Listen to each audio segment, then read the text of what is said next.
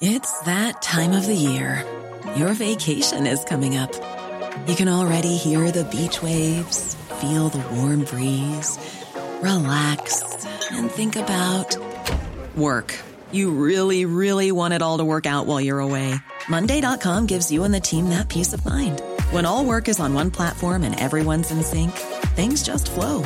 Wherever you are, tap the banner to go to Monday.com.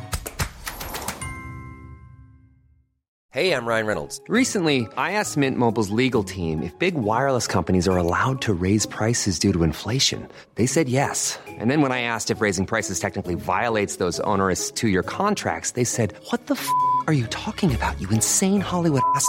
So to recap, we're cutting the price of Mint Unlimited from $30 a month to just $15 a month. Give it a try at mintmobile.com/switch. $45 up front for 3 months plus taxes and fees. Promo rate for new customers for limited time. Unlimited more than 40 gigabytes per month. Slows full terms at mintmobile.com.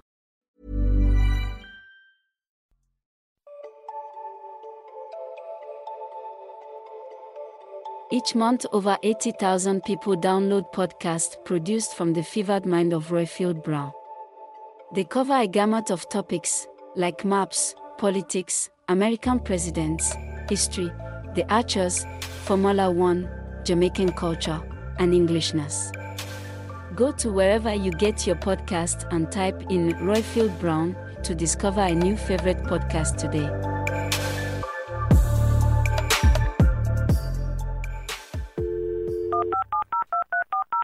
This podcast is a Roifield Brown production. Find others on iTunes. All right. Here I know.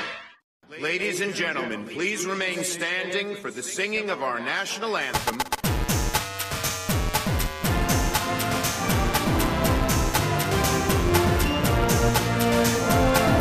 Brexit means Brexit. My administration has accomplished more than almost any administration in the history of our country.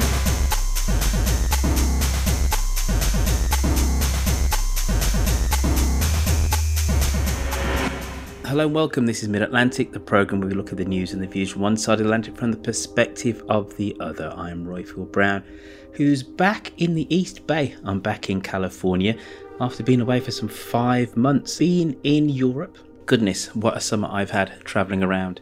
And of course, being in the land of my birth, England. But one thing which does connect, well, there's many things which connect the US and the UK, and dare I say, the world, is social media.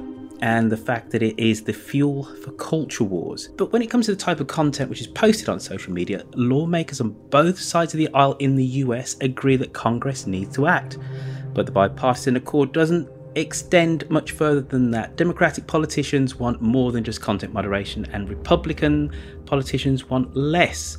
So today we have Adam Kovacevic, who's somewhat of a sage when it comes to online, and we're going to prod and poke him when it comes to online safety in America. Adam, tell us about the organisation that you work for, and welcome to Mid-Atlantic. Sure. Well, about a year and a half ago, I started a new organization called Chamber of Progress, and it was really kind of an outgrowth of everything I've done. I've spent my career at the intersection of Democratic politics, working on Capitol Hill and congressional campaigns, and the tech industry. I spent a dozen years in Google's Washington office, worked 2 years for Lime, which is one of the scooter companies, and was interested in helping Democratic policymakers at the federal, state, and local level chart kind of their path on tech regulation in a way that kind of captures, preserves what's good about technology while also trying to minimize its excesses and abuses. And so kind of, I think, some Democrats swung from a very almost flattering posture towards tech towards an extremely negative one. And I don't actually think that's where most voters are. So we're trying to kind of correct that a little bit. Where exactly are most voters? I think people are somewhat kind of slightly ambivalent about the dangers of online, specifically social media. What does the data tell us? What do the polls tell us? Where is the American public when it comes to online? I think it's a nuanced picture, like most polls. When it comes to social media, I think that, the pandemic undoubtedly was a moment where people felt social media played a really valuable role in keeping us connected to each other, right? People were doing Zoom cocktail parties, and people were posting on, and even teenagers, who are at their most social part of their lives, really relied on things like Instagram to stay connected to each other. And that was valuable. At the same time, like anything, it can be abused. It can be, there are bad actors on there.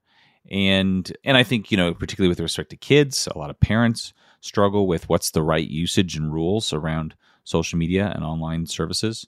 But, I think that there was particularly last year a lot of media discussion about Facebook because a lot of the revelations in the Wall Street Journal and other outlets about their practices, and it did kind of taking that conversation about social media to another direction. But I don't think there's a lot of unanimity about what should be done in response to that. You see, even seen since a lot of those stories were published, that TikTok is starting to kind of eclipse Facebook in some ways.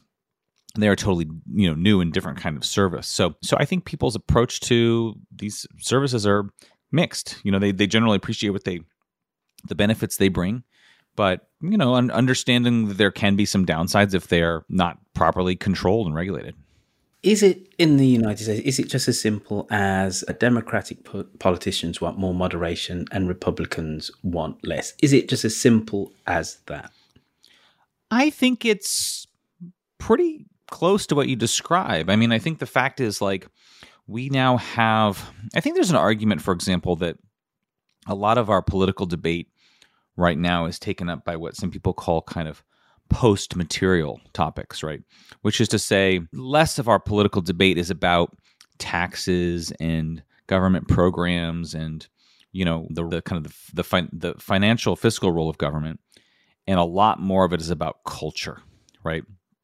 And I think there's an argument that a lot of that cultural debate between the parties is in part about kind of who will control things, right? I mean, I think a strain of, you see kind of a strain on the Democratic side of saying, well, we may not, dominate in sort of red states, for example, but we can bring the power of companies, to bear in some of these states. Whereas I think many Republicans would say that, companies are pushing a kind of a liberal agenda on conservative parts of the country. And so much of our political debate is kind of preoccupied with this question about culture and cultural power and who gets to decide on things like speech. And, it's interesting because I think on one level, companies in my area, sort of government relations, public policy, companies have historically tried to kind of influence government policy. But a lot of what you see now is government policymakers trying to influence company policy, right? Trying to influence how the companies themselves allow or disallow certain types of content. And it's just really fascinating dynamic. I think it's a really interesting position for us in the UK because we do have these conversations, but they're not as vociferous as they are within the United States. The UK government published a bill called the Online Safety Bill in May 2021, which aims to tackle harmful content by placing a duty of care on online platforms. To me, that sounds like the least that these platforms should do. And people do get arrested for citing that they want to murder people online, or that they have there's some kind of racial abuse element. People have been arrested and had short custodial sentences within the UK. And as I said, I can't say that there is no debate about that in the UK, but people see it as well. You have a personal responsibility, and also the platforms have a wider societal responsibility. You've said it yourself that this is really firing the real difference between right and left at the moment. How online is perceived, control, freedom of speech, freedom of expression, and responsibility. One side sees that you should be responsible. The other side says I should be able to do whatever I want, and wherever the chips land is wherever they land. Does this really go to the very core of being American? Because I said in Britain, a conservative government, wasn't explicit with that, a conservative government has brought in this law. Throughout Europe, there's many more strictures around platforms and individual behaviours. Is this fundamentally the age-old American debate about where exactly freedom of speech starts and ends, and the government starts and ends, just being played out in social media? Yeah, I think there's two important differences between the US and the UK when it comes to technology regulation. One is there's no First Amendment in the UK, and of course the other is that much of the UK's technology regulation has been trying to encourage best practices. And by the way, a lot of that is very successful. Here in the US, we don't tend to do that kind of regulation because policymakers here often then insist on attaching legal liability to the same kind of laws, and the UK generally doesn't do that as much, right? And so we have a much more litigious society here in the United States, and much more liability surrounding our laws. So I think it creates more issues. But yeah, I mean, I think fundamentally most people, and we've done polling on this, want their kind of online communities, be it Instagram or Facebook or Twitter or YouTube or whatever, to be what I call healthy, which is to say kind of free of extremism, free of anti-Semitism, hoaxes, etc. Because if you don't police that stuff, your service can kind of quickly be overrun. And there's plenty of places you can go for that if that's what you want. You can go to 4chan, you can go to the dark web, like that exists out there, right? But that's not what most people want, right? And so, most people want platforms to engage in content moderation and want platforms to act responsibly. Now, I think there is this kind of growing alternative strain here in the US of people mostly on the right who kind of feel like the big platforms are denying them the ability to, say that Donald Trump won the 2020 election, to say that vaccines are terrible, to say that transgender kids are terrible. And, you have these alternative platforms like Truth Social and Parler and Getter that are kind of catering to that. And they're not big. I don't think there's a huge demand for it, but they do exist. And, at the same time, the big platforms, I think, have found that in their interest to moderate content. That's what most people want. I've never quite understood this, is that people on the right side of the aisle in the United States talk about freedom of speech and lionize companies and capitalism and entrepreneurial spirit. But then in this specific area, where it's not actually truly the public space. Twitter is owned by Twitter. Meta own Instagram. They seem to want to be telling these private companies how they should be running their platforms. And surely there's a massive contradiction there. Well, you're absolutely right. I mean, you put your finger on the heart of kind of one of the essential contradictions and conflicts within the right now, which is that for decades, the Republican Party promoted the rights of companies, including their free speech rights, right? I mean, Mitt Romney, former Republican presidential candidate, said corporations are people, right? You had Republican justices on the Supreme Court, write the decisions in things like campaign finance cases, or in the Hobby Lobby case, and the bakery that declined to serve a gay wedding. All these cases essentially have affirmed companies' own free speech rights, right? And that's been the trend line. And now that companies are, in this case, tech platforms, exercising those free speech rights to say, we don't want anti-Semitism on our platform. We don't want doxing on our platform. Some on the right are saying, no, you're actually a public utility. You have to allow all of that speech. And that's directly in contradiction to where a lot of the conservative thinking has been on this topic. And I think that's why, there's two laws that are similar passed by states of Texas and Florida last year that essentially ban big platforms from doing content moderation. And I'm optimistic that when those get to the Supreme Court, which they're on their way there, that you'll have a coalition of what I call traditional Republican justices aligning with all of, I think, the Democratic appointees, essentially reaffirming platforms' right to engage in content moderation under the First Amendment. But you will have this, other group of justices, probably Justice Thomas and a couple of others, who will say that no, the online platforms are more like state actors, and and they don't have full free speech rights. And that'll be, again, a shift from where the conservatives have been historically. We are it's October the 18th, so we're 3 weeks away from the midterms. We have briefly at the start talked about the issues which you think that voters kind of care about, but will voters prioritise tech as any meaningful issue when it comes to the midterms in 2022, do you think? No. And, it'd be tempting for me leading a technology issues organization to argue that they are, but they're not. And we just know this. We've done many surveys, including we did a survey most recently in about 5 swing states: Nevada, Georgia, Arizona, New Hampshire, and Colorado. And we asked voters, what are the top things on your mind? And it's not surprising. Most people say inflation. Most people say the economy. Some people say reproductive rights. In all of the surveys, in all the states, technology policy issues fell at the bottom of the list. And I think that, I think there's a massive gap. If you look at, for example, there's a great survey every year called the American Customer Satisfaction Index. It's run by, I think, the University of Michigan. And they ask consumers about all of these companies and services every year, just basically how satisfied you are, from, American Airlines to Coca-Cola. And, every year, the big technology companies rate in the top 10, right, in terms of satisfaction. Amazon, Apple, Google, the top of the list, right? People are pretty happy with these services. They're not marching on Washington to demand change.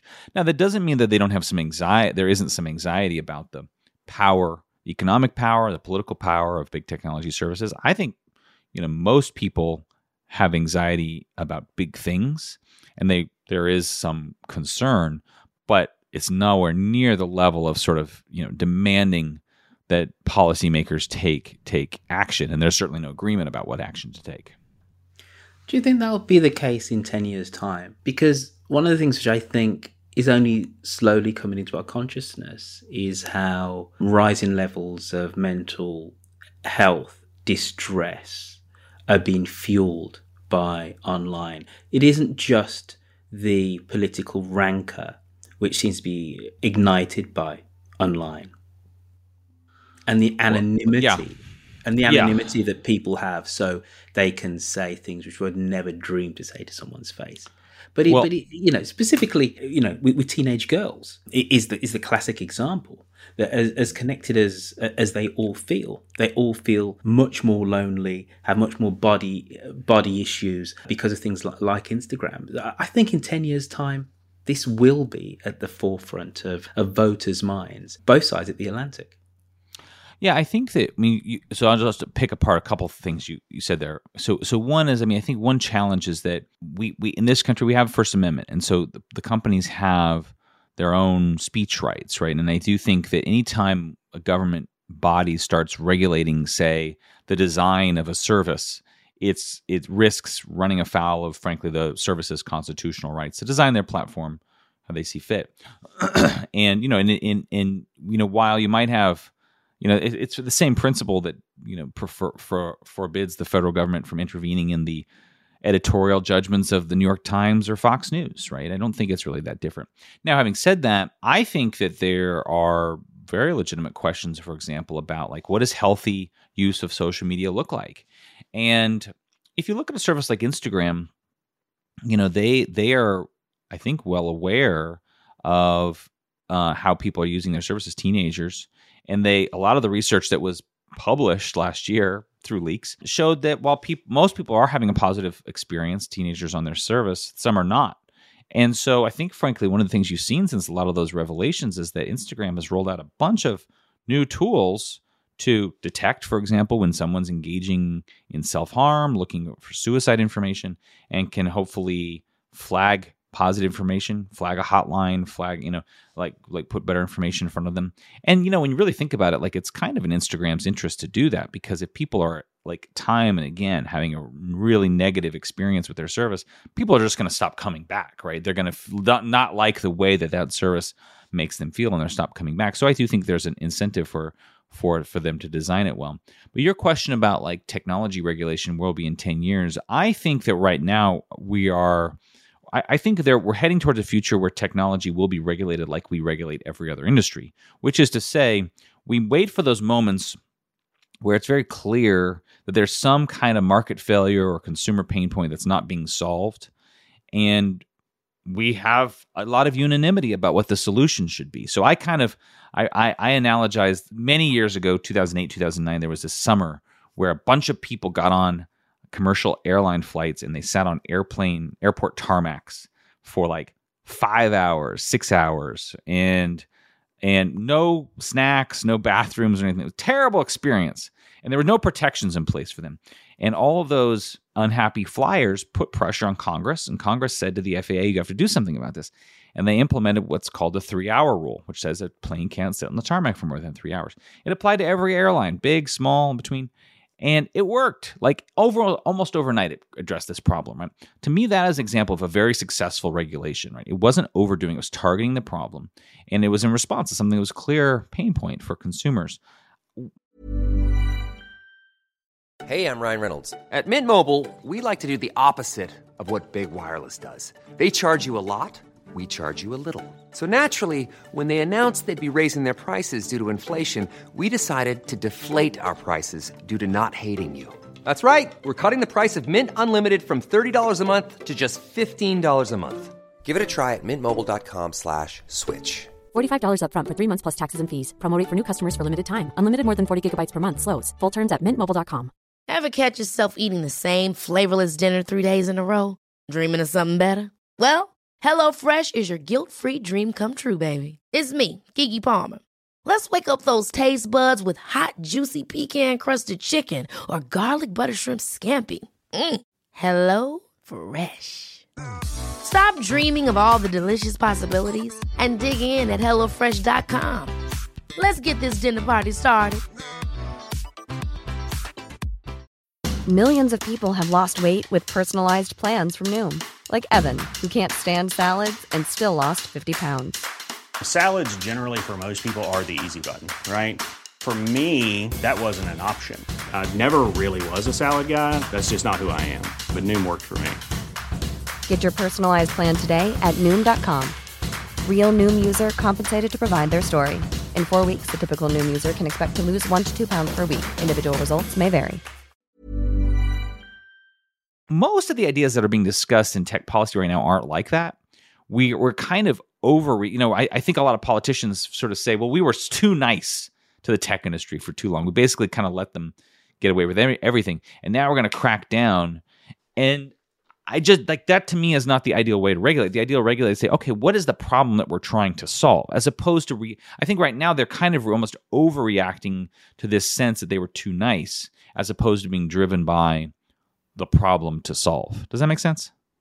No, it absolutely does. But I think you're letting tech get away a little bit too much with this. And that's a great example that you used. But surely the problem is that the content business model is all about engagement and deepening engagement and getting people to return. And it has two very obvious for me deleterious effects. Number one, society is increasingly becoming one where everyone's in their silos. Now, because we're engaging whatever our peccadillo or our interest is, and it just keeps on going. And it's in the interest of the tech companies and the algorithms to keep on feeding us more of the same thing. And that thing doesn't necessarily have to be something which is antisocial. And I think that is really truly the main thing. And it's one thing if we are adults with fully formed brains and we are supposed to then have the societal and the mental fortitude to realize that we're becoming obsessed with something. But it's another thing when that brain is still being formed. So if you have a content model which is all about engagement, it is going to keep on subtly upping the ante all the time, isn't it? Well, I think that this is, it's interesting. I mean, I think this debate is kind of playing out in front of us right now because of the success of TikTok, which is a totally different service than Instagram or Facebook. Historically, like Facebook went through times where what it prioritized in the news feed was like your friend's content. Like if it knew that somebody was a close friend or a family member, it would prioritize that because that would make people feel better. And, and then at other times it started prioritizing posts that sort of did well, right? So like maybe a political posting from one of your friends that got a lot of engagement, and they kind of would see the effects of that. TikTok, is less about kind of who you're, it's serving up content to you, and it's really much less about kind of what your friends are doing and interested in. And so I think these are all valid models. I mean, look, 3 kids under the age of 11. I kind of, I want to raise them to be sort of informed digital consumers, so that, even if they're using one of these services, they kind of know what's going on. They know what the service is trying to do. But there's no doubt that like raising kind of digitally literate and social media literate kids who can, kind of have a sense for what's happening and then, not be kind of subject to it, that they're really in control. Like, I mean, I think technology works best when it's serving us, not us serving it. And it may not always be the case. Like, so I think you're correct. There's some interesting work, for example, done by a group called Center for Humane Technology, Tristan Harris's group, that focuses a lot on this question of like design. How do you what's kind of ethical design for a service for social media? And I think they're examining a lot of worthy questions. Coming back more to US domestic politics, email is, I think we'd see it as a utility now. But yes, it comes through a commercial company. And a lot of us get our email through Google, Gmail. And it's a wonderful service because it farms out spam. It puts that spam in another folder for us. So it keeps our primary email list pretty clean. But one of the things that it does filter out is people who are trying to hit us for money.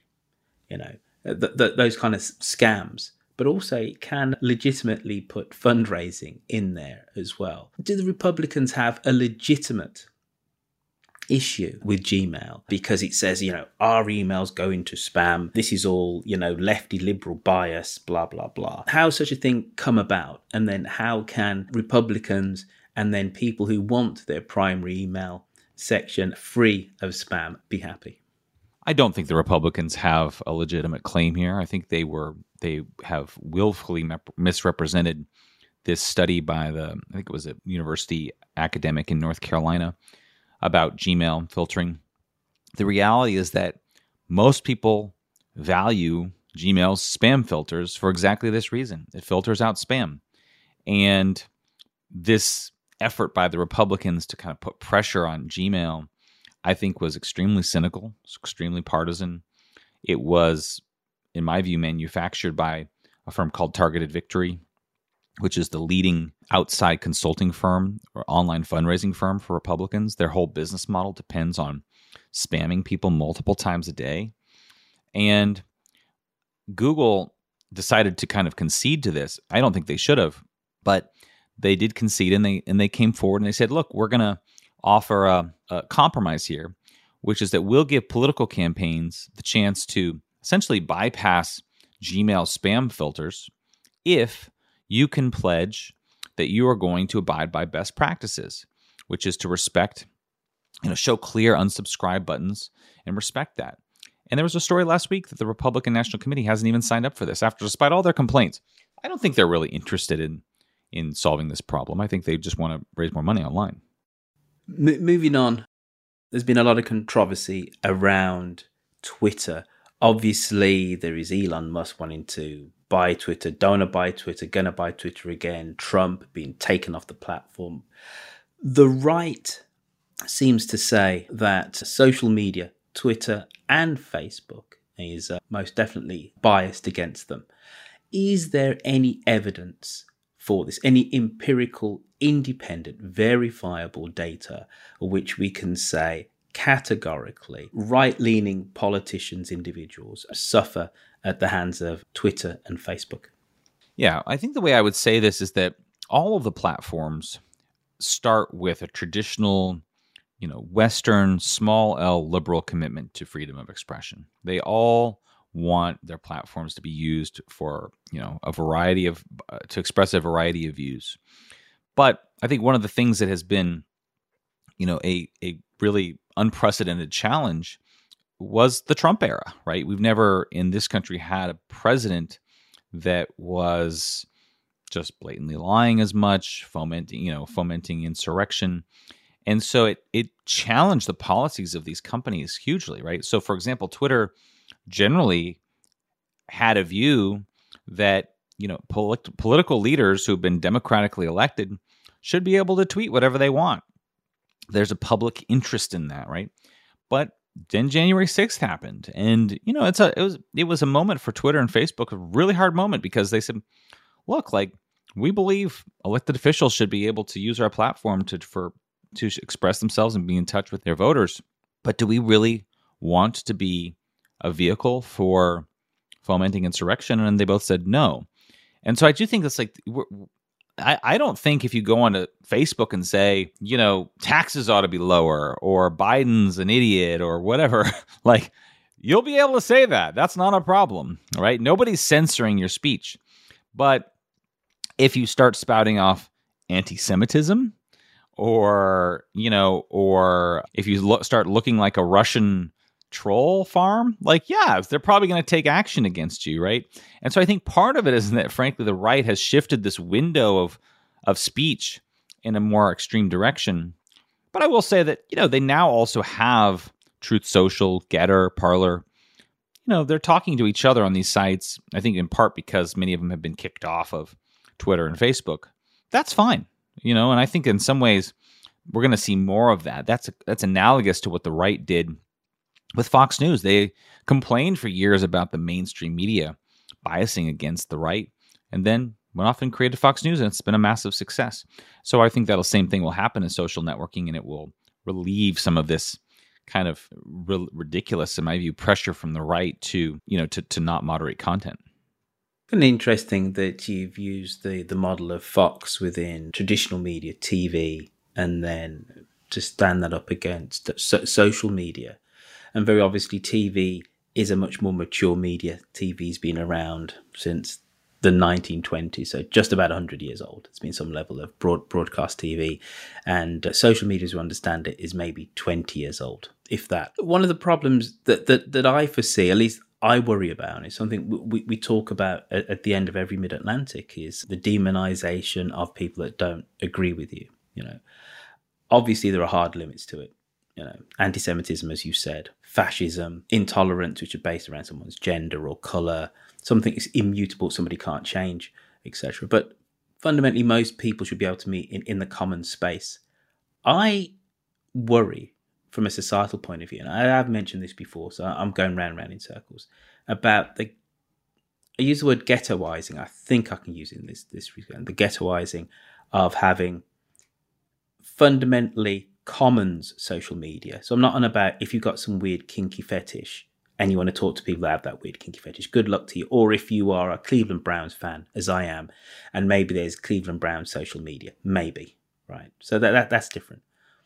But where people are talking about the main business of the day, to have that cleaved off and divided off, because the echo chambers are incredibly dangerous and corrosive for the social good.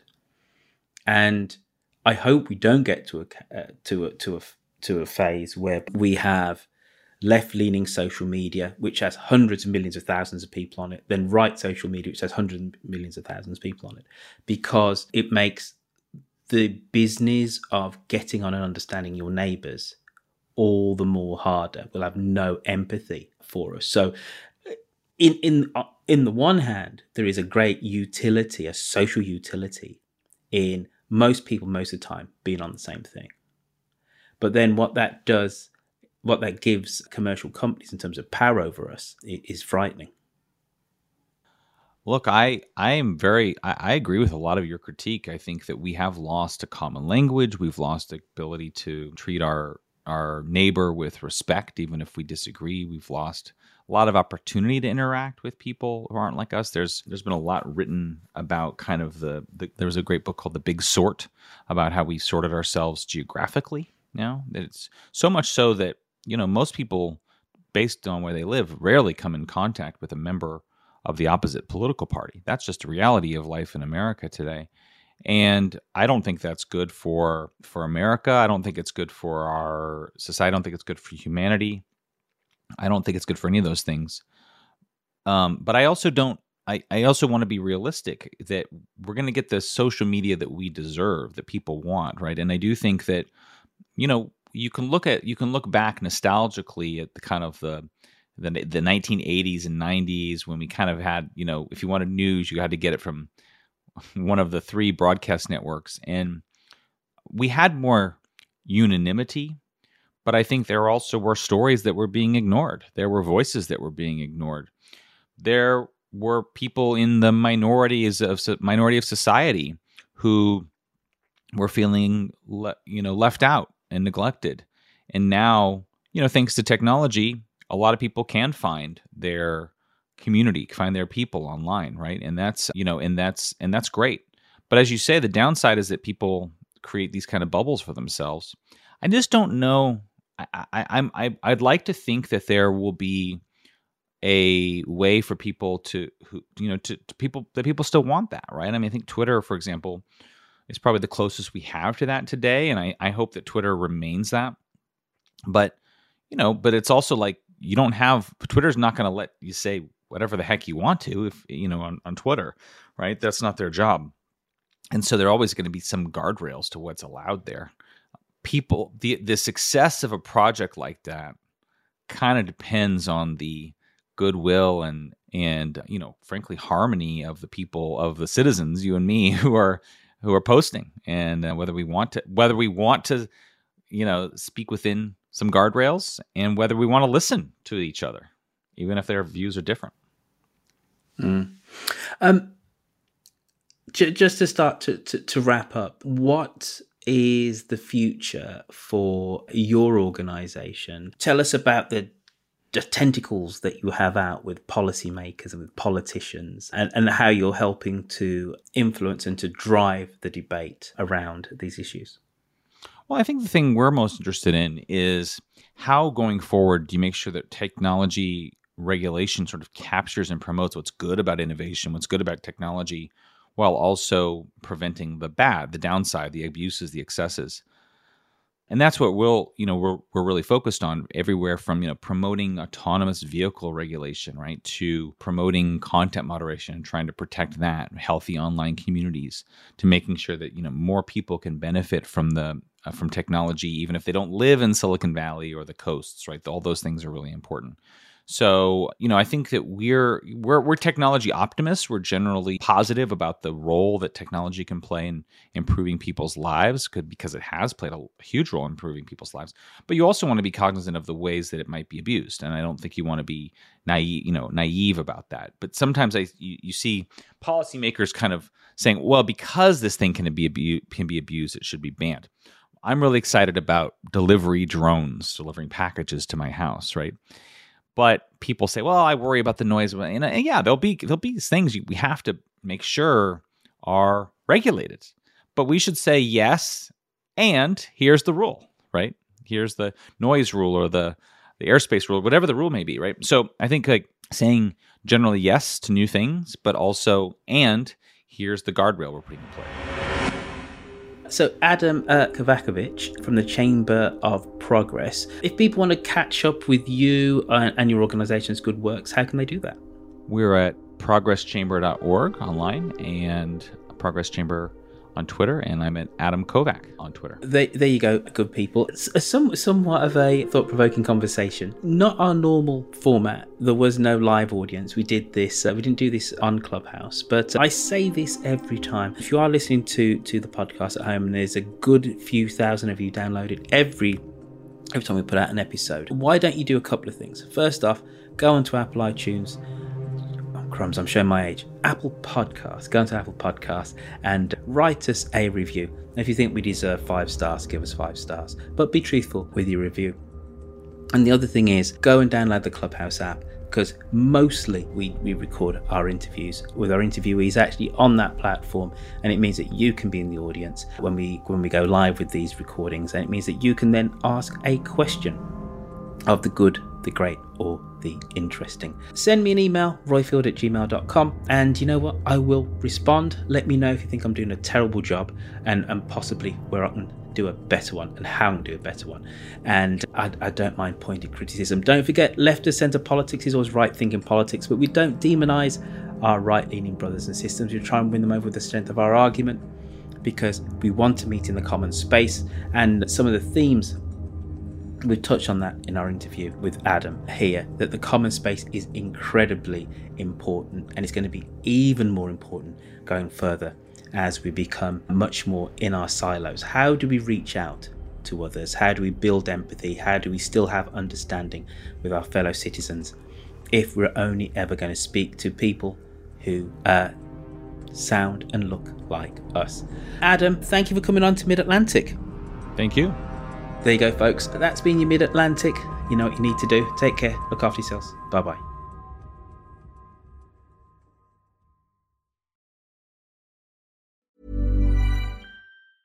Hey, it's Paige DeSorbo from Giggly Squad. High quality fashion without the price tag. Say hello to Quince. I'm snagging high-end essentials like cozy cashmere sweaters, sleek leather jackets, fine jewelry, and so much more. With Quince being 50 to 80% less than similar brands. And they partner with factories that prioritize safe, ethical, and responsible manufacturing. I love that. Luxury quality within reach. Go to quince.com/style to get free shipping and 365-day returns on your next order. Quince.com/style. Ever catch yourself eating the same flavorless dinner 3 days in a row? Dreaming of something better? Well, HelloFresh is your guilt-free dream come true, baby. It's me, Keke Palmer. Let's wake up those taste buds with hot, juicy pecan-crusted chicken or garlic butter shrimp scampi. Hello Fresh. Stop dreaming of all the delicious possibilities and dig in at HelloFresh.com. Let's get this dinner party started.